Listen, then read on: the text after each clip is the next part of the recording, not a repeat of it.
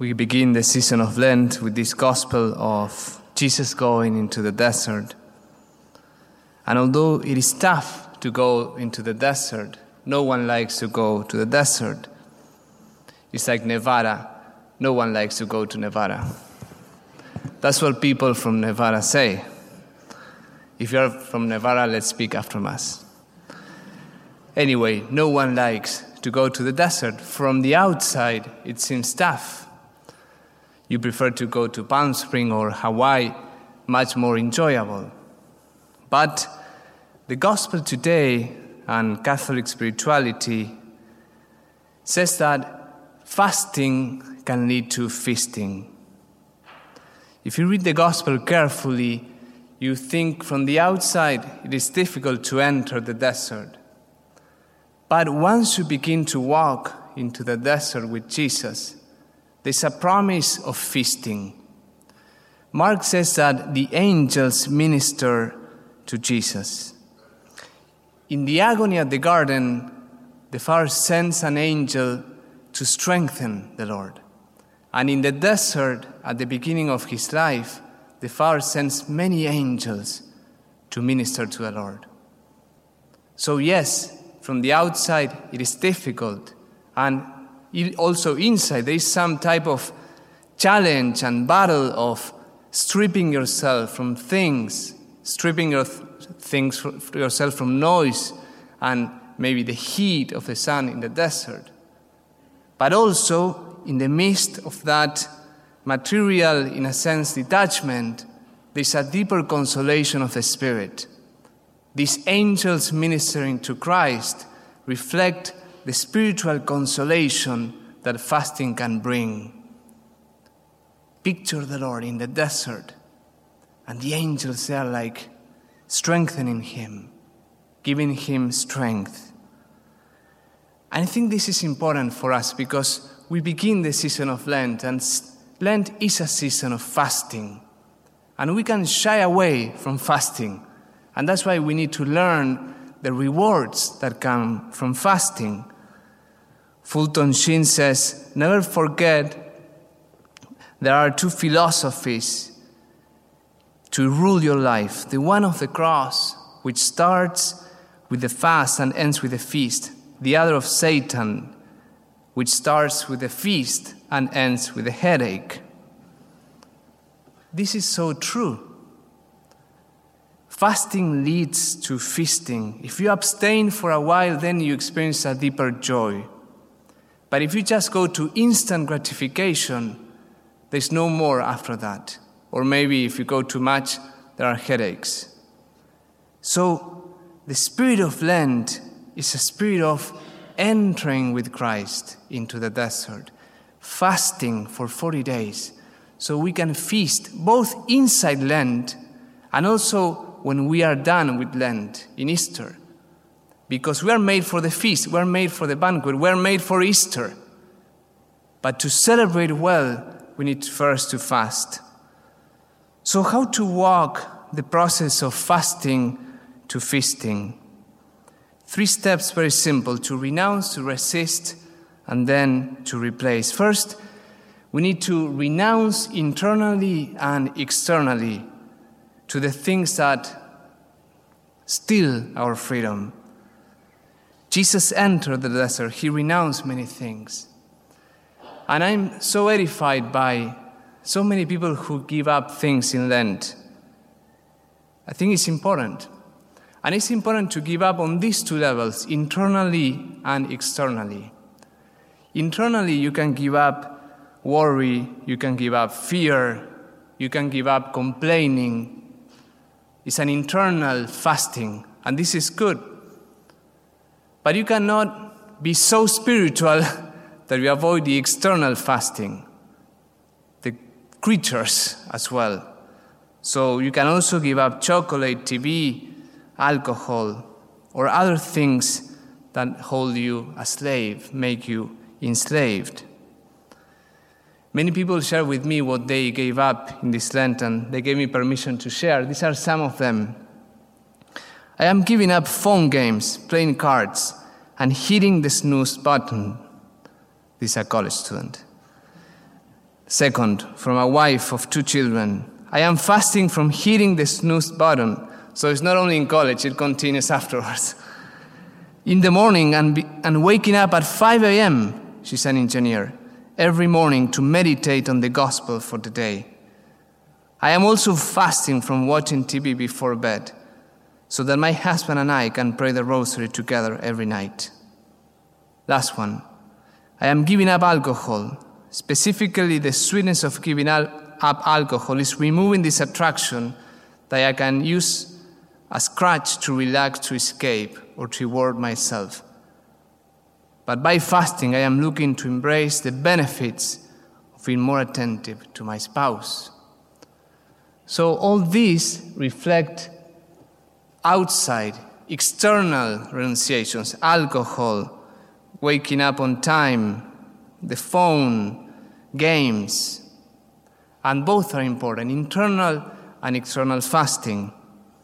On Ash Wednesday, I was doubting if I should share to share what I was giving up, but now that you are less, I will. But with one condition, that you don't point fingers if I break my promise because of weakness. Basically, I decided only to drink water, to eat as well, but when it comes to drinking, only drinking water. No coffee, no tea, no smoothies, that's that one, no juice, and so on and so forth. So every time I am drinking water, I am reminded with this external renunciation that I am in the desert with the Lord. He got it much more difficult, so it's a small reminder. So first, renounce. And if you have not thought and prayed what you're going to give up, do it quickly. If not, Easter is going to find you thinking. So, and keep in mind those 2 levels, internal and external fasting. The second thing, once you renounce, is to resist temptation. Once you renounce to things, you begin to crave for them.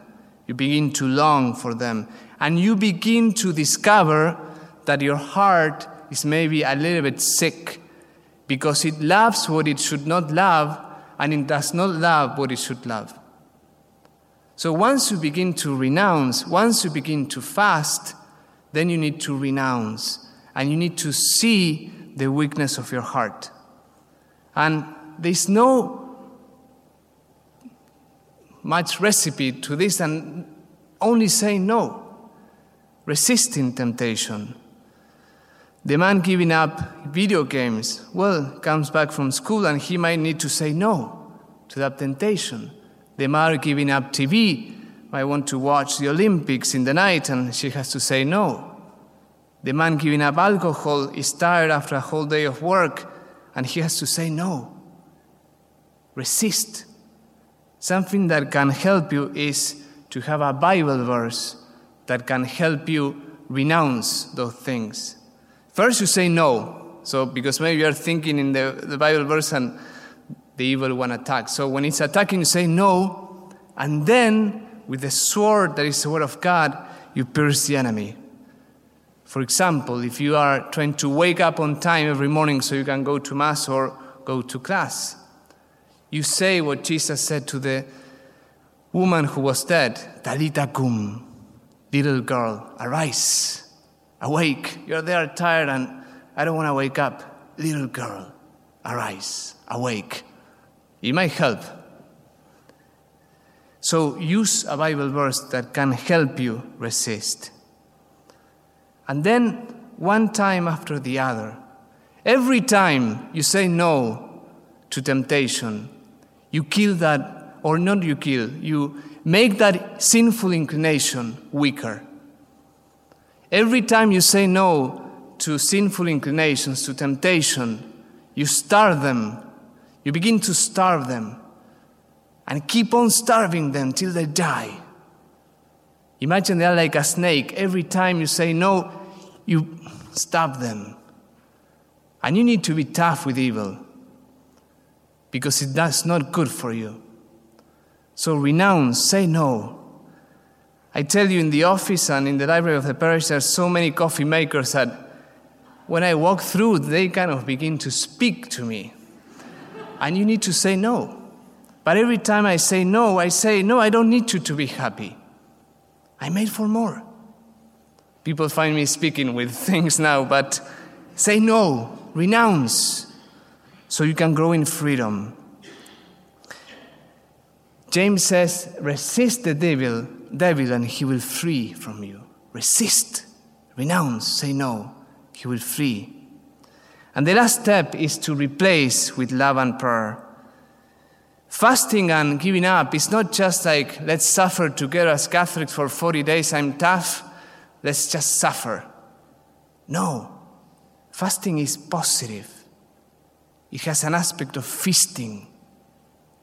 Imagine fasting, prayer, and love, the three means of Lent, as a coin.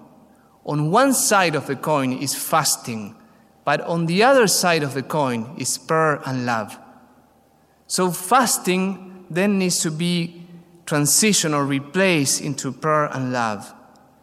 So if you are giving up social media, that needs to make you more available for your friends. It needs to make you more available to study.